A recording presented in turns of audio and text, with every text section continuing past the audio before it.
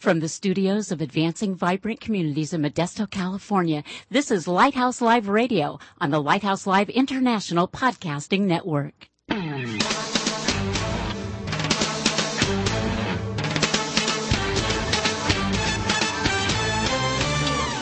Welcome to Lighthouse Live, the radio voice of advancing vibrant communities. Our mission is to motivate believers to move out from the four walls of the church to personally serve the needs of their neighborhoods.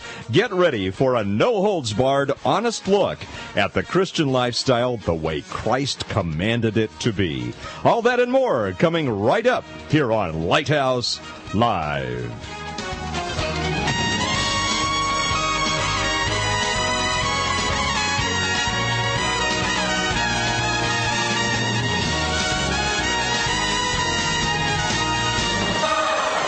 And good evening to you, wherever you may be. Welcome to Lighthouse Live on the Lighthouse Live International Podcasting Network. Mike Douglas with you, along with our producer and co-host, Elaine Harlan. And, of course, our faithful prayer intercessor, the inimitable Mr. Al Ramsey, with us as well. And special night tonight with wonderful friends. And, I was thinking, which I do on occasion, kind of a New Year's thing. I've tried that, and as scary as it may be, it's just working out. But I was thinking of the people who have great influence on our lives. Of course, I think of my dad and grandpa, mother, of course, and but also in the ministry after coming to Modesto, spending many years in government, some great people have been a part of my life, and they're here tonight. A lot of those folks, and great friends. Pastor Darryl Fair from the Renaissance Christian Center, and Darryl, you and I are on the same page of music, except for one page, and that's the fight song. We have different fight songs, and Darryl, of course, is an aficionado of the Big Blue. That's correct. Michigan, and here, Darryl, a little thing for you. I noticed you playing it real low. Yes, well, the USC fight song comes a little bit later, but... and I guarantee you it'll be a lot louder. It's just not right, is it? But Darryl, great to have you with us, and wonderful to partner with you, and to have been able to visit your congregation and been part of serving folks. So great to have you with us. And then, we lovingly call him the bishop. Is he the cardinal now, Ross? Anyway, Charlie Crane and Sherry with us. And Charlie, what a blessing to this area, and learned so much from you over the years. And then, God puts some people in your lives to keep you humble. And Ross Briles, Pastor Ross Briles, is one of those. But I learned a lot from him, and I often say that, God used him as a can opener to kind of open my head and really learn a lot about city reaching. And so we've got a lot of wisdom here in the room, me notwithstanding, but so we brought some good wisdom in, and we're just going to have a wonderful time this afternoon, this evening, and talking about ministry and city reaching and relationships, and we just buckle your seatbelt. It's going to be a great time. Before we get to that, though, let's check in with our friends from Voice of the Martyrs. What will people think when they hear that I'm a Jesus freak? What will people do when they find that it's true? Hey, what's up? This is Toby Mack with a word for Jesus freaks from the Gospel of Mark, chapter 8. Jesus said, "If any of you want to be my followers, you must forget about yourself. You must take up your cross and follow me. If you want to save your life, you will destroy it. But if you give up your life for me and for the good news, you will save it." Then he said, "Don't be ashamed of me and my message among these unfaithful and sinful people. If you are, the Son of Man will be ashamed of you when he comes in the glory of his Father with the holy angels." Well, hey, I do not want to bring shame to Jesus, my Savior. I will take up my cross. Will you join me? Will you stand with the Voice of the Martyrs? Go online to persecution.com. Back with you here on Lighthouse Live, and a couple of us, we're at the prayer summit that we have every year together, Ross, up in Old Oak Ranch, and great time to be together with God on the mountain where you can't hardly get cell phone reception. And that's probably a blessing, I think. And one of the things, and you know, it's kind of like, and forgive the, you know, drawing this line here, but it's kind of like Las Vegas. You know, what's said there stays there, and you know, that keeps things safe. It's probably the only thing that's like Las Vegas, I would imagine. Well, yeah, that's what I was saying. I use that somewhat with reservations, but one of the beautiful things is there's a lot of trust up there, there's a lot of safety, and pastors are able to just bare their hearts and you know, together before the Lord. It's a wonderful time every year just to commune together in the presence of the Lord. But I was thinking as we were listening to the Voice of the Martyrs there, Ross, that one of the areas that we delved into are those things that God calls us to sacrifice. You know, when we take up our cross and follow Him. And I think for all of us individually that may vary, but also some commonalities as well. And, you know, this is not a pretty shiny fight here that the Lord has put us in. This battle often gets ugly at times and wearing, but you know, God gives us the strength to press on and press through it. And I think everybody in this room has a slightly different version of taking up their cross and following God. And Charlie Crane, wonderful book, and we'll be talking about that a little bit later. It's called Image of a Black Father, and I encourage you, if you're listening, to get a hold of this book. Is it available still locally, Charlie? You can get it through Amazon. Amazon.com. Yeah, .com, and I think I have a few in my garage someplace. Came out a few hundred, is that what? Published in, I think, 2007, yes. Right? And it is a wonderful read, beautifully written. But it just gives us some incredible insights into influences and some very difficult days, Charlie, that you went through. But you look at what God has done in your life and how He even took those very detrimental and horrible days, really, and turned your anger into something wonderful for the rest of us to learn from and to bless this city through your ministry. And so we'll be talking about that a little bit later. And of course, you know, what would we do without your helpmates? And, you know, the sense I got from your book, Charlie, is that wonderful woman sitting next to you. Boy, how could we do what we do without our helpmates? We coming up on 50 years this June. Amen. Congratulations. Awesome. June 10th. Yes. Is that right? 50 years. Right. 50 years. Amen to that. Well, we'll be talking to Charlie about that a little bit later. But remember, friends, it's called The Image of a Black Father by Charlie Crane. Really recommend that you read through it. Awesome. Let's check in now with our friend Brad Dacus. It's time for The Legal Edge, a look at your rights as a Christian, a parent, and a citizen. And now, with a look at what's happening on the legal front, the president of the Pacific Justice Institute, Brad Dacus. Happy New Year, but not happy for the First Amendment. You see, the Ninth Circuit Court of Appeals, infamous for its hostility toward religious liberty, ruled recently that the Mount Soledad Cross violates the Establishment Clause. First erected in San Diego County in 1913, the 29-foot cross has served as a war memorial since 1954. Now, litigation began in 1989, and in 2006, the cross came under the jurisdiction of the federal government, specifically the Department of Defense. Well, the consequences of this Ninth Circuit decision are troubling. Well, the Pacific Justice Institute urges the Department of Defense to file a petition to the United States Supreme Court. I'm Brad Dacus. To find out more about The Legal Edge, call 916-857-6900 or log on at pacificjustice.org.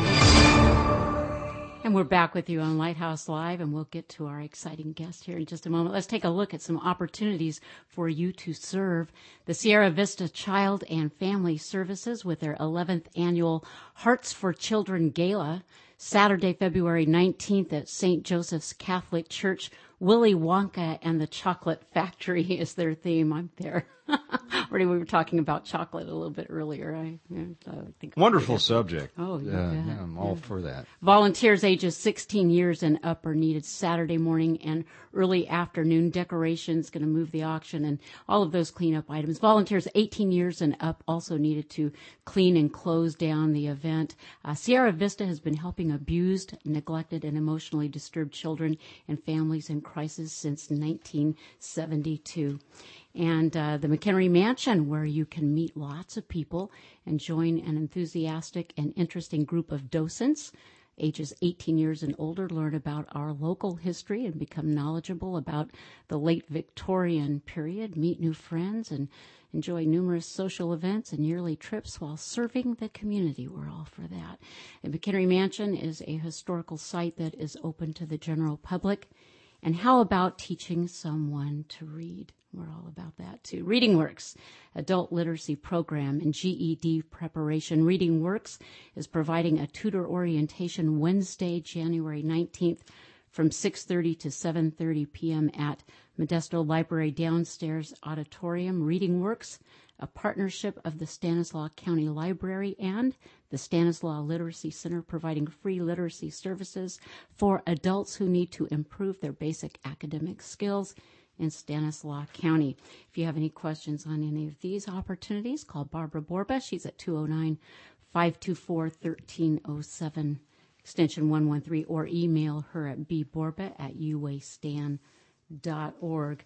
And some of the current needs within ABC include, it's never a good time to be sick. It's never a good time for a flat tire or for your refrigerator to go out, but we have that in Southwest Modesto and also in the airport neighborhood. Families in need of refrigerators that work and are in good, clean condition. We want to stress that to you. And this community has more than its share of folks who have no place to lay their heads at night. Pastor Darryl and I were just discussing a gentleman in West Modesto who needs a bed, and we're talking twin beds, full beds. If you have a bed to donate, again, we ask that it be in the condition that you would like to receive it. Call us at 209-544-9571, and we'll pick it up and deliver it. It's just that simple.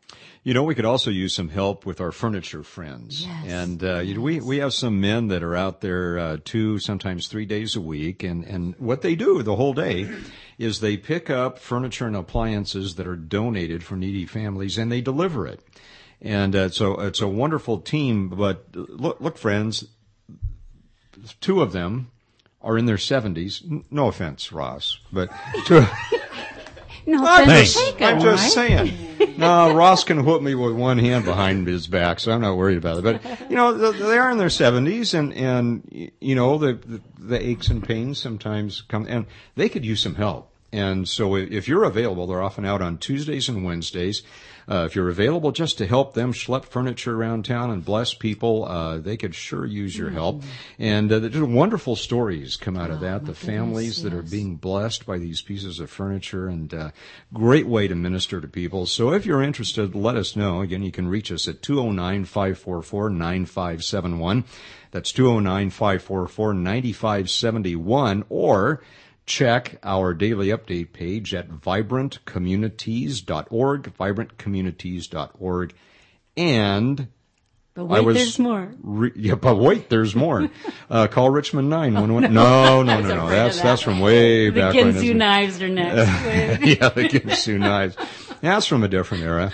Now you've lost my train of thought, which is going down a different track here. Furniture friends. Where was I going with all that? Sure. Anyway, by the way, we're also on Facebook for you Facebookers. You can become a friend of ABC, and it's facebook.com/Advancing Vibrant Communities. And we update that 2 or 3 times a day, and the daily update page updated 2 or 3 times a day as well, which all goes to prove with Facebook that you can teach this old dog a couple of new tricks. Right? That's a good thing. How in the world did we manage to get these fine gentlemen in this room at the same time on the same day, and in this? It must be because you called them. We truly are blessed, and dear friends at home, wherever you're listening, you are blessed as well. And not one of you are a stranger to Lighthouse Live, and you're back anyway. We are amazed, and we're so glad that you are. I think Charlie was here this is the first time Charlie has been here in our new building, but Charlie was our first guest as we had a makeshift studio when we were in the process of moving, and that's when we introduced his wonderful book. And Charlie, I couldn't put the book down when I started reading it. It was just absolutely awesome. Incredible. I'm glad to hear that. Wonderful, wonderful. And Darryl's work at the Renaissance Center, just awesome. And of course, Ross Briles, what can we say about all of the things that you've done? Just a quiet, gentle giant in this community. Ross is kind of like God's secret agent. You know, he kind of operates under the radar screen, but he's involved in a lot of things that happen spiritually in the city. And Charlie, what a great history. He's been doing it for so long. Yeah. Is that a nice way to say I'm old? The jewels. It's been as long as I have, really. The jewels of this city, if you put all of your experience, the three of you together, years and years worth of experience, and Mike mentioned earlier, city reaching, and you truly do reach this city, each of you in your own special way, and what you bring to this table tonight. We just can't wait as you share with us what you have to share. You know, Charlie, as I was reflecting on this wonderful group coming together tonight, you know, we as dads, we hope that our children pick stuff up over the years. And I learned early on that, you know, lecturing is one thing, but I'm trying to think back to my boyhood and thinking about what my grandpa told me, what my dad told me. But what was most impactful was what I saw them do. You know, how they walked out their faith and how they walked out, you know, the pearls of wisdom that they had. And I just, especially I kind of skimmed through your book again, you know, for the second or third time, I think. And what is it, Charlie, that you would hope that your children and that those you have ministered to in Modesto, what is it that you would hope that they would learn from you, from all the experiences that you've had, good and bad, and the rough times and the great times? What are some of the things that you hope that your children and the people of this city would learn from what God has done in your life over the years? One of the things that I think of right off the bat is the value of the family. Mm-hmm. I see that it's kind of slipping away from us now. You know, the families are not staying together and praying together and dining together like they used to. You know. Yeah. I guess there's so many other things competing for their minds, like the TVs, the games, and all this new technology they have. You know. But the family don't sit down to the table and communicate like they used to. Yeah. One of the other things that I see is the marriages, how they are falling apart. I mentioned a minute ago that my wife and I will be married for 50 years on June 10th, 2011. And it's not easy to stay together that long without, you know, some kind of ups and downs. And we've had them, but they've always seemed to draw us closer together, you know, like losing our son and things like that. We use those tragedies and bad times to pull us together instead of set us apart. There's so many young kids now growing up in single family, single parent homes. It just kind of scares me. Yeah. My dad had 12 kids, as you know, from the book, and he did farm labor work, but he was able to feed all 12 of those kids and keep them together. And we ate together every night at the same table, and it was just, you know, it may not have been as well as some people eating today, but it was filling. It kept us here. Sure. And you know, with the cost of living going up and everything, it seemed like the guys are worried if they have one or two kids and they don't want to support them or whatever. I don't know, but I wish they would would be something that they could see in the value of that family, that they would stay together and be responsible for the kids that they're bringing into the world. Darryl Fair, you've spent many years here in the Modesto area ministering to folks in the park and doing a wonderful outreach through the Renaissance Christian Center.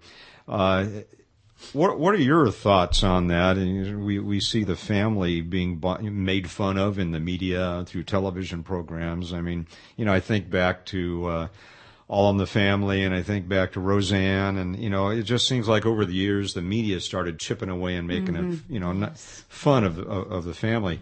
I'm sure you've seen the repercussions of the blast that has happened in the families and what that looks like many decades later with these folks that you're ministering to. I agree with Charlie. The family is key to the cohesiveness in our community. Matter of fact, the other day we had the chief of police come and speak to our community, and one of the things that he said was most of the people that you talk to in the prisons, somewhere around 70%, come from broken homes. So I think that's a startling statistic that lets us know that if we don't keep the family together, what the end result's going to be, not only emotionally but economically, because the prison budget is one of the highest budgets and one of the highest components of our budget in this state. We no longer see Father Knows Best or Leave It to Beaver or Ozzie and Harriet. You're absolutely right. We're seeing single family homes on TV. That seems to be what we promote. And I know in our community, it's very rare to see married couples. Most we see single family homes. We're not seeing a lot of children because some of the people that are homeless lose their children to CPS. And so I agree with you, Charlie, that it's so important that we start really working on the families and keep that unit together, having them sitting down at dinner time, having them just talk to each other. A number of people have said that their children stay in the bedroom all day. They come down and eat. That's the only time they see them. And usually they want to go back up in their bedroom to have their meal while they play Nintendo or whatever games they play. Yes. So if we can't keep the family together, just think what's going to happen to our social fabric of this country. So we've got this communication problems. How does this parallel with what we're seeing in the violence area? Well, the other issue that you see, children are raising children. I have a family in our community, and I certainly won't mention names, but there's a grandmother, a mother, a child, and a great-grandchild. And the grandmother is only 60 years old. So we're seeing children having children. One of the ladies that we're working with right now is 18 years old, has no electricity, dropped out of school at 7th grade. She's not on the lease, and she's not on the MID bill. So she sits in the dark waiting for someone to help her. Can't get a GED unless they go to classes, because if you leave school in the 7th grade, there's no way you're going to pass a GED exam. So we're seeing a lot of children, raise children. What is an 18-year-old going to tell a child? She's still a child herself. Amen. Well, Ross, you've how many years now have you ministered in Modesto? Close to 50, right? We're getting closer to it, Michael. Every day we are in our 48th year. Amen. Of in the same congregation. That tells you a lot about the congregation I serve. They have great patience and great understanding. They're charitable, and they put up with me a long time. We and we're going to be talking about how God uses even the yucky stuff in our lives to leverage it later for good. And going to turn to Charlie for some comments on that in a minute. And Ross, you and I had the opportunity to attend a Mission America event in Birmingham, Alabama this past year. And I grew up in Los Angeles in the late 60s, early 70s, and to visit the places that we saw in the news.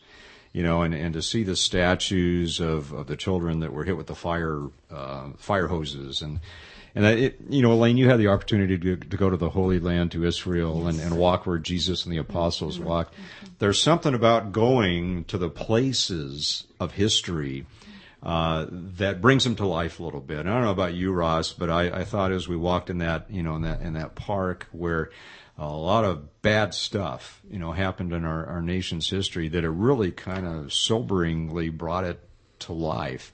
And I don't know how that affected you, but there's something about being there where God did some amazing things, even during a turbulent time, that brings it home and hits home a little bit. And obviously you and I weren't in Birmingham, during that time, and yet the stuff that happens there affects us in terms of building relationships and crossing cultural boundaries. Any lessons that you thought of? Anything? Any takeaways from Birmingham for you, Ross, as we came back? Well, it's interesting to bring that up, Michael, today, because today being Martin Luther King Jr.'s holiday, I happened to be at a meeting today where Reverend Hammonds from a suburb of Birmingham spoke, and he was referring to when he was just when those fire hoses were turned on. Yeah. His mother was working in a downtown office, and at lunchtime she went out to join those that were in the park.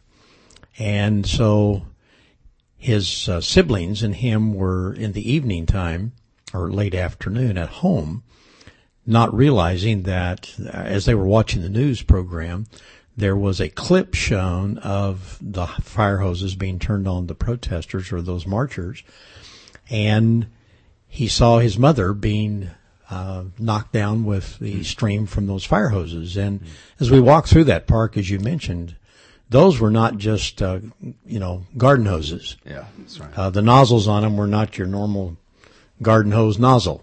And you being from fire background, you understand the force. They put out some pressure. Yeah, absolutely. But Reverend Hammonds was saying today that he didn't realize, and his siblings didn't realize, that they were watching something that had occurred earlier in the day.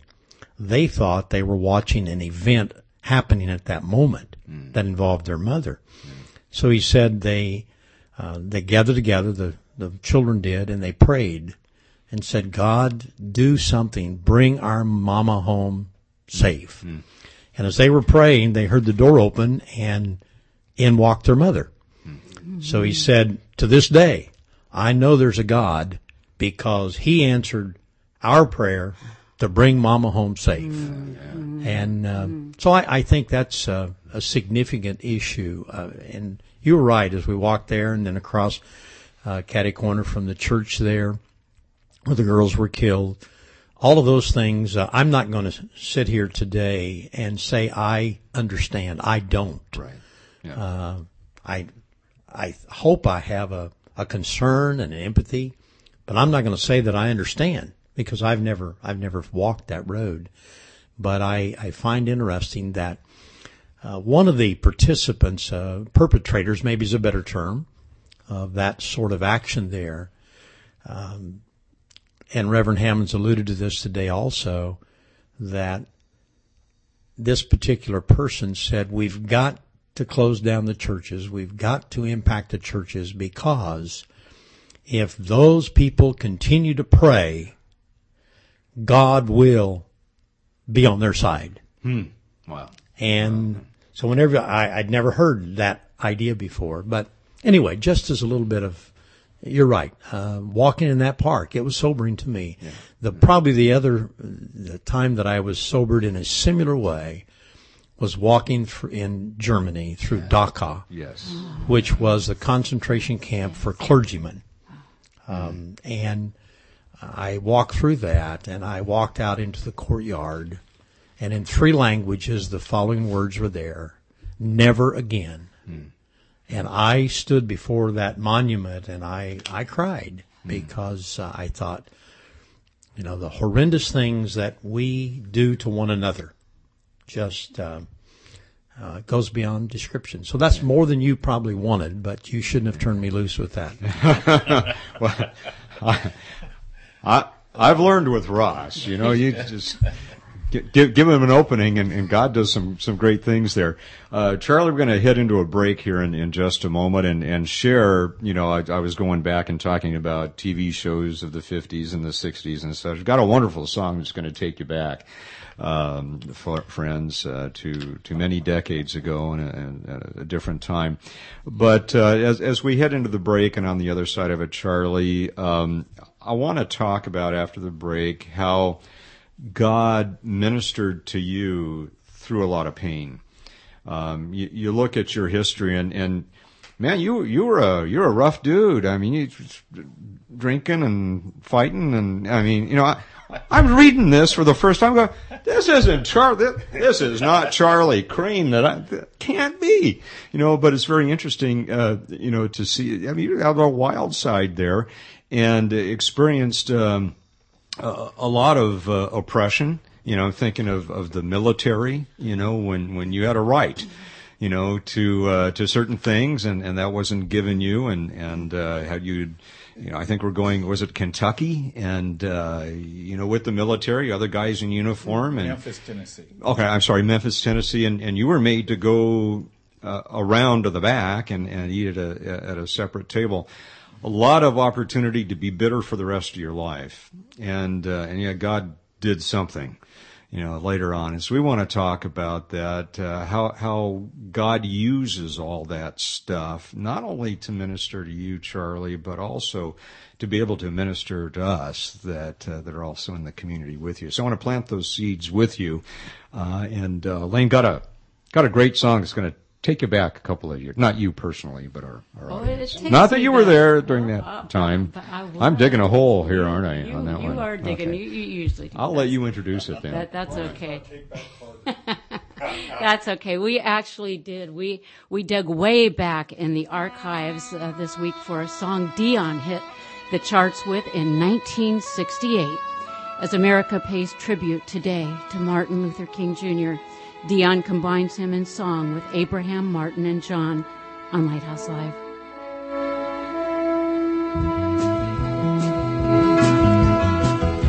Anybody here seen my old friend Abraham? Can you tell me where he's gone? He freed a lot of people, but it seems good they die young. Just look around and he's gone.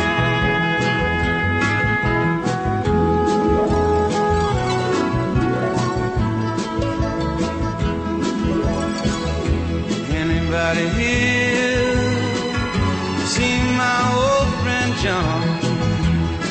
Can you tell me where he's gone? He freed a lot of people, but it seems young. I just looked around and he's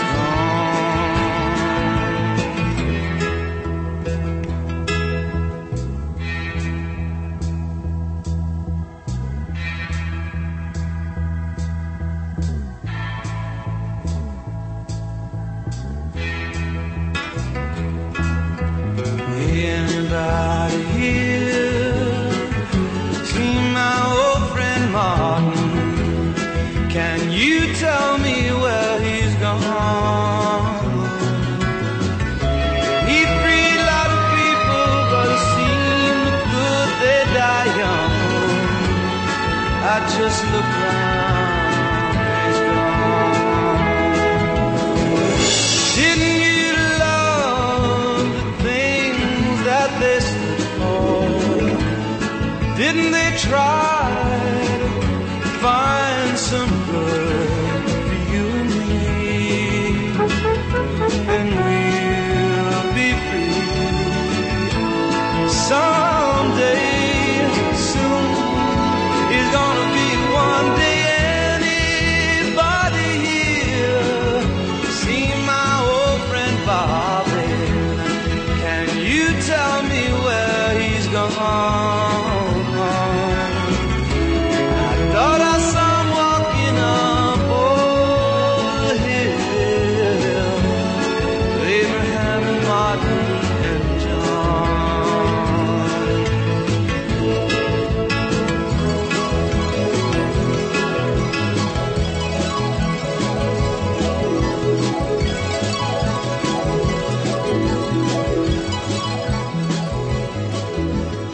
That's Dion on Lighthouse Live. Abraham, Martin, and John, as we pay tribute to Dr. Martin Luther King Jr. today. You know, don't songs bring back places in your life and eras?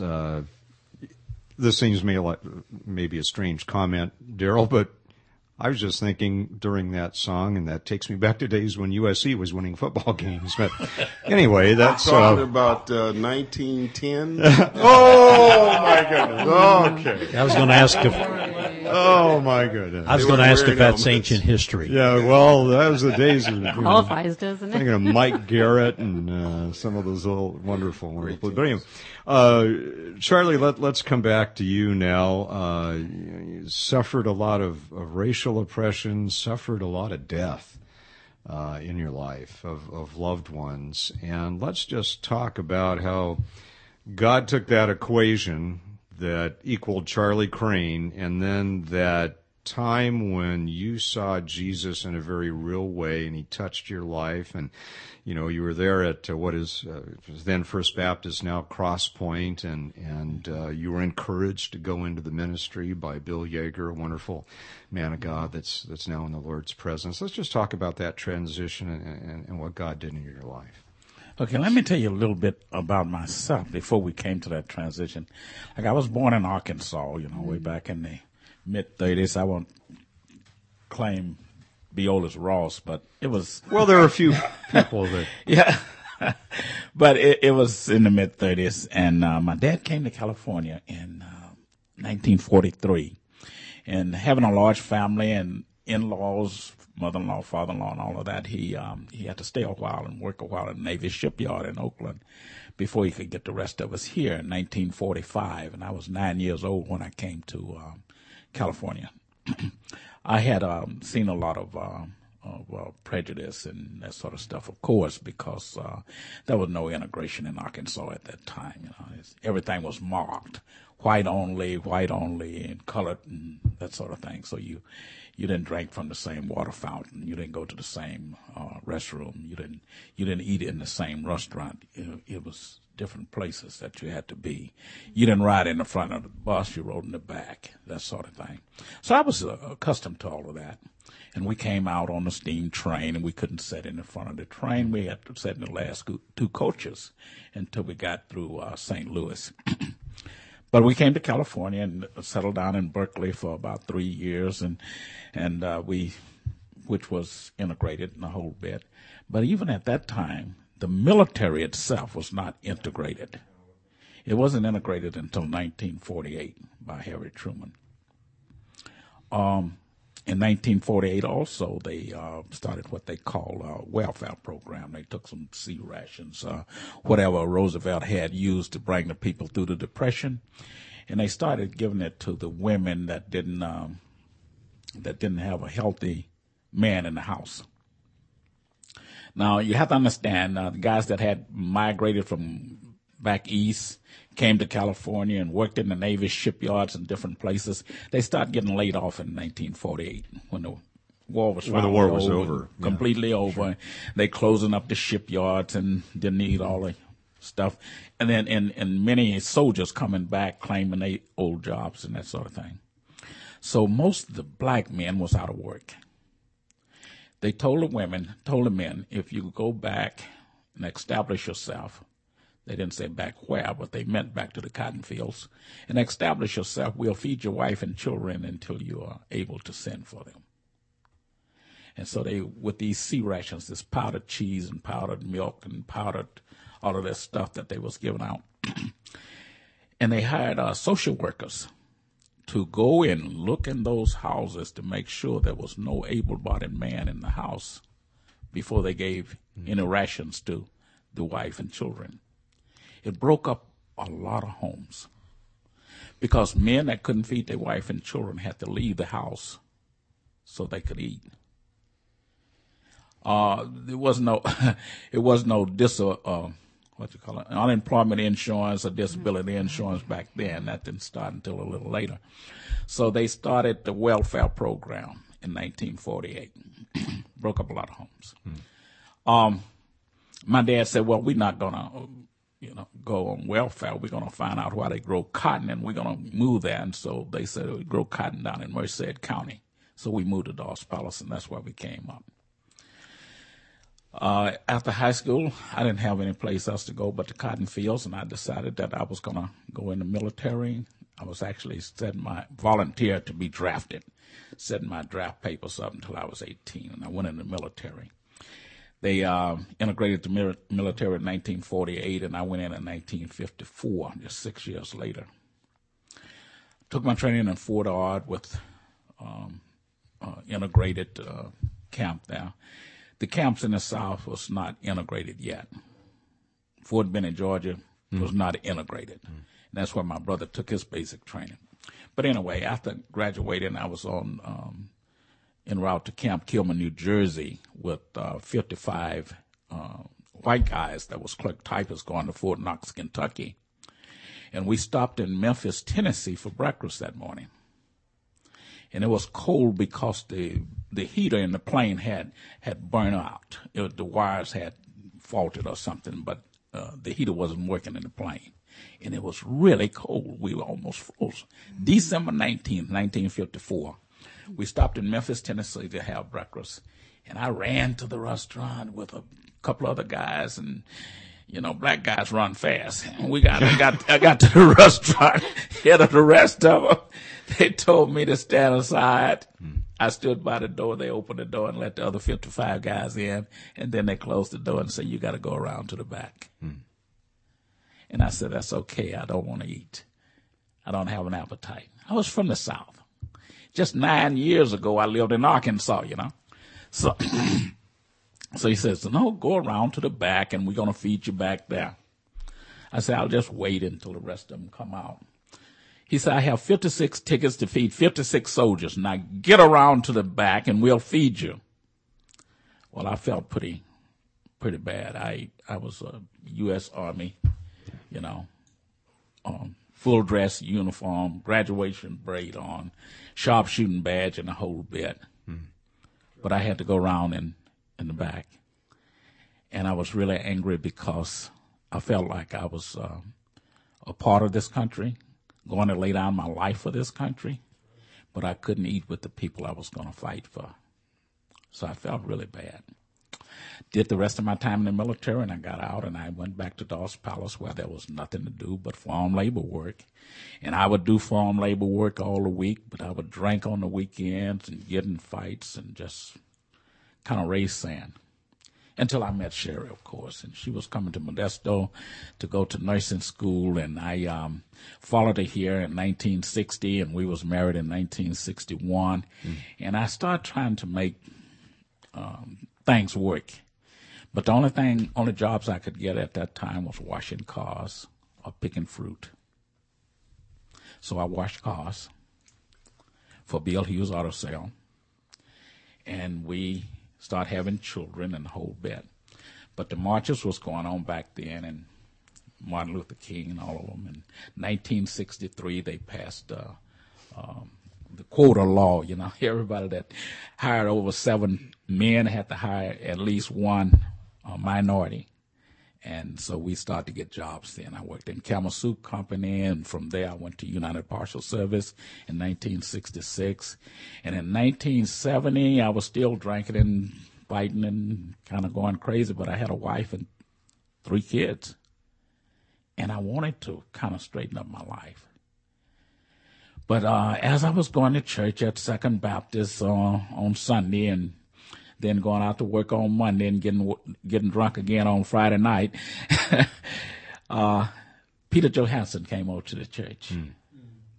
And he asked if we had some young people that would come over to First Baptist and join them in Bill Bright's Campus Crusade Conference. And no one wanted to go, of course, because First Baptist was all white and black didn't go to church together. Don't go much now, but anyway, my pastor's wife encouraged me to go. She kept saying, you need to go and see what it's all about. Peter's a good man, she called him. So because of Pete, I went over to the church that Monday night, and they were sharing what they call the full spiritual law booklets. You know, God have a wonderful plan for your life, God's love, God's plan, and so on. Revelation 3:20, when they got to that part where, behold, I stand at the door and knock. If anyone hears my voice and open the door, I will come in to him and sup with him. And I prayed to let God into my heart that night. And I asked him to do 3 things for me. So, Lord, if you're really in my life, give me the power to quit drinking, quit smoking, and quit chasing women. And that night, I quit all 3 of them. And I started reading the Gospel of John. I really wanted to know how to tell other people about this newfound power that I had. That he said, for all that have received him, to them he gave the power to become the children of God. And I wanted to share that power. And so when Pastor Yeager asked me what did I want to be, I told him, no, I would like to tell people about the gospel of God, you know. And he said, well, you need to get a better education to do that. And he said, we have a extension branch from Simpson College here. If you'd like to go, we'd be glad to have you. And I said, yeah, I'd like to go. So they paid for me to go through Simpson College. And when I got my BA degree, I thanked him and I said, I really appreciate that now, and thanks a lot. And he said, wait. He said, you got to go back and get your work permit. I said, what's a work permit? He said, you got to go get an MA. He said, we have extension. We have a deal down with Mennonite Biblical Seminary in Fresno. And he said, if you want to go, we'll pay for it. I said, well, hey, I'm on my way. And during the process, Bill Yeager and I got to be really good friends. We became real close, and he just kind of treated me like I was his own son. And you know, he'd take me fishing, and just anything that I'd ask for, he'd try to make it happen. You know. And so after I graduated, I told him that I was going to go back over to West Side and start to minister over there. And I went back over there, and we started a church, Sherry and I, with some other people, my mother, father, and there was 40 of us all together, but we started Greater True Light Baptist Church. And I wanted to buy a building about 10 months after we got in there. And this church building came up for sale. It had been the Christian Reformed Church. And I went over and talked to Pastor Yeager about it, and he talked to the deacons about it, and he said, okay, we're going to give you the money to go bid on that church. And so we bid on that church, and he co-signed a note. We had a 20-year contract, and I said, Lord, if you give me 20 years at True Light Baptist Church, I'll be on my way. When those 20 years was up, I retired from pastoring. But the one thing that I found in giving up the cigarettes, the drinking, and all of that stuff that night at First Baptist was that God also changed my heart. You know, I prayed that God would hide my enemies. I didn't mean put them behind a bush or something, but disguise them or whatever, so I wouldn't have to look at them. But he hid them in a way of saying, they're not your friends. Wow. He changed my enemies and made peace with it. So I was able to walk in any church, white, black, whatever, and not be afraid because I knew God had changed my heart. I didn't see people like I used to see people. I seen people, I think, like God see people. With all their faults and with all their colors, with all their messed up ideas, they're still the greatest thing God ever created. Men. And so that kind of love, I think, is what God really wanted me to have from the beginning. My country was no longer a system that was working against me. It was just a system that had failed in many ways, but still the best country in the world. You know? Being able to see people with God's eyes, with His lenses, oftentimes I'm reminded that by God, you know what, God, I made that person in my image, Mike. You remember that. And looking at your eyeglasses there, it just seems like oftentimes very difficult for us to see other people, especially in turmoil, through God's lenses, as an image of Him. Darryl Fair, man, you deal with a lot of folks with a lot of hurt. And I'm just thinking on how God builds on everything, how God built on what Bill Yeager was doing and brought you into Bill Yeager's life. And I think it's just wonderful how God's people, when they're willing to not take credit and just do what God asks them to do, He does some powerful stuff. Didn't have to control you, just offered you opportunity, and God took that and just did some amazing things that was kind of like a pebble dropped in a lake. It has ripples. And many of us in town are benefiting from those ripples, Charlie, that God dropped with you here in the Modesto area. Darryl, you see a lot of people, a lot of hurt. Talking about looking at them through God's lenses. What are your thoughts there about how God causes us through His grace to see people maybe in a different light and minister to them where we might not otherwise? Well, if you know well firsthand that Renaissance Christian Center is a multicultural church. That's We're probably about 55% white, probably 30% Hispanic, and maybe 10% black, and then the rest are others. So our philosophy is we accept anybody that comes through the doorway, and we have just about anybody coming in the doorway. But we work very hard to push love. And, I was talking to Pastor Wade Estes the other day, and I was like, what's your philosophy? His first thing is love. Just started with love. And that's been our operating philosophy since we've been in the park and now inside the building is love. That's where we start. That's the basis. And I tell anybody, if you have a problem with somebody in this church, you cannot get along with them because of their race or their size or what have you. This isn't the church for you.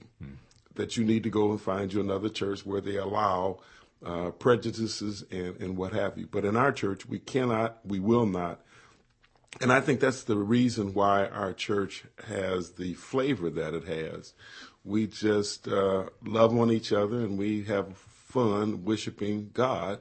And I think when we get to heaven, we're going to see that our heaven is a multicultural, multi-ethnic,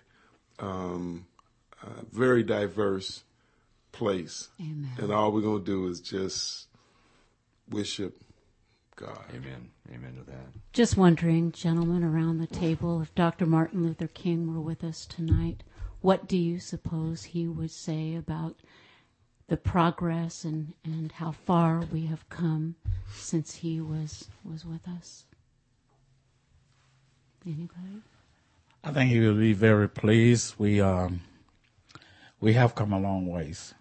We have come a long ways. I think Dr. Martin Luther King changed this country more than any other single thing without a civil war. I mean, he put his life out there on the line, and he changed a lot of things.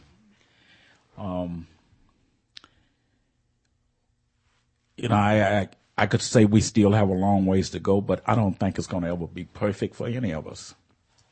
But I think we are working at it in a much different way now than we were in the days of Martin Luther King. I think he opened the door for white and black to come together a lot more. And maybe he wouldn't see the full extent of his dream, but I think he would be very pleased seeing a black president, not just a democratic system that battling for equality and voting rights, but but the whole system battling for that. You know, Ross, and again, you've been in this community a long time, and you've seen a lot of changes. I want to ask you in just a minute about what we need to do to stay at the table with each other, because that does help reconciliation processes. That helps us at least identify where those cultural, racial, economic barriers are, and we can't do that without getting to know each other a little bit. And I think you've been one of those icebreakers in town that has led the way with that. Just want to give a quick story. Our friend Darius Crosby isn't here with us during this broadcast, but Darius and I flew to Washington. We were going to go to Seattle, and we were going to talk about the community marriage policy together. I was fairly new to Modesto, and Darius and I really didn't know each other very well, and we were sitting next to each other in the airplane. And it was, I think, probably the only two guys, 32,000 feet for 8 hours, and we never went anywhere because they closed the airport, or there was bad weather or something. Anyway, we had to fly back to San Francisco, I think it was. But God had something in mind here, and we're sitting next to each other. And I really didn't know this black brother very well, but we started talking, and Darius starts to open up his life, and he's talking about how he got beat, in L.A. by LAPD officers. He got beat in Fresno by police officers. And I'm shrinking now, right? Because I served for 10 years as a police officer in the San Gabriel Valley with Pasadena, and I'm saying, man, I can't tell him I was a cop. This guy's he will hate me he will not like me, and I'm dreading this, and God says, no, man, you gotta talk to Darius about it. So Darius is opening his heart and all that, this pain and suffering, and I said, and in a fairly quiet voice, I said, well, Darius, I was a police officer in the greater Los Angeles area for about 10 years. And he looks over at me. He says, you got to be kidding. But what it did was it opened up a rapport, and a relationship that's now very special. But, it just speaks to, man, if we don't get to know each other, and if we're not willing to just lay our stories on the table and be okay with that, God really gets handcuffed, I think, in what he can do in the city. And Ross, I know that you've seen that, you've experienced it. Let's just talk a little bit about, in the few minutes we have left, about the importance of getting to know each other in the city through our differences, and how God uses that, maybe not to accomplish what we thought he was going to accomplish, but at least to build relationships and understand each other better. Michael, it's interesting that you go there right now, because Charlie I've known for a long time. I first met Charlie and Sherry at a graduation dinner whenever he was finishing his first course of study, sat across the table from him. And Charlie and I have had a lot of interesting things, from being roommates at a pastor's prayer summit to a lot My of condolences, Charlie, been there. But Charlie told me something one time a long time ago. He said, in the black community, one of the things that is important, and Charlie, you can correct me if I remember this wrong, because when you get old, you tend to do that, Well, you got a ways to go yet. But a long ways. He told me, he said, in the black community, you really don't build relationships unless you put your feet underneath our table.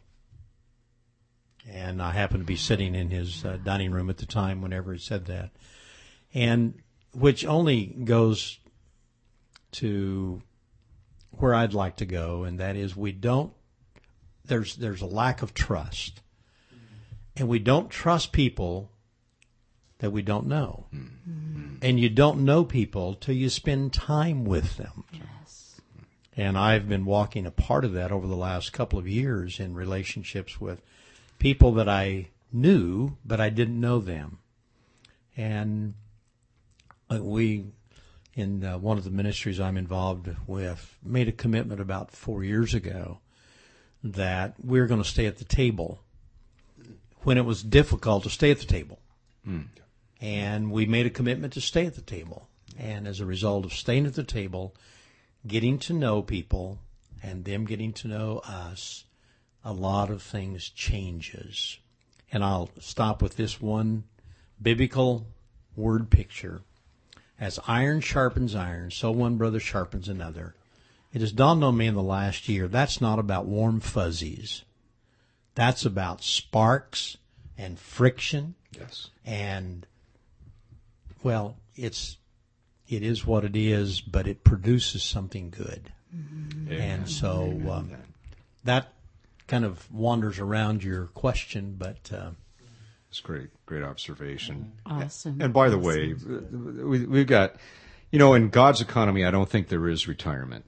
I don't think that's a biblical principle. And Charlie mentioned that he retired from Greater True Light, but Charlie is not retired. No I mean, way. God's using him in powerful. Not only way. minister to us younger folks, and we're learning from him, but also as a chaplain for hospice That's locally. right. What a critical role God How has many you using. lives So that you touch. great and inspiration. Sherry touches also. And we're so glad that your feet are under our table. Stick around because we've got some food to share. And I hit the wrong button there, so we're going to hit the right button there. And we're going to say thank you for joining us. And you must come back and join us again. And dear friends, thank you for listening wherever you are. God bless your week ahead. Thanks, and join us next time.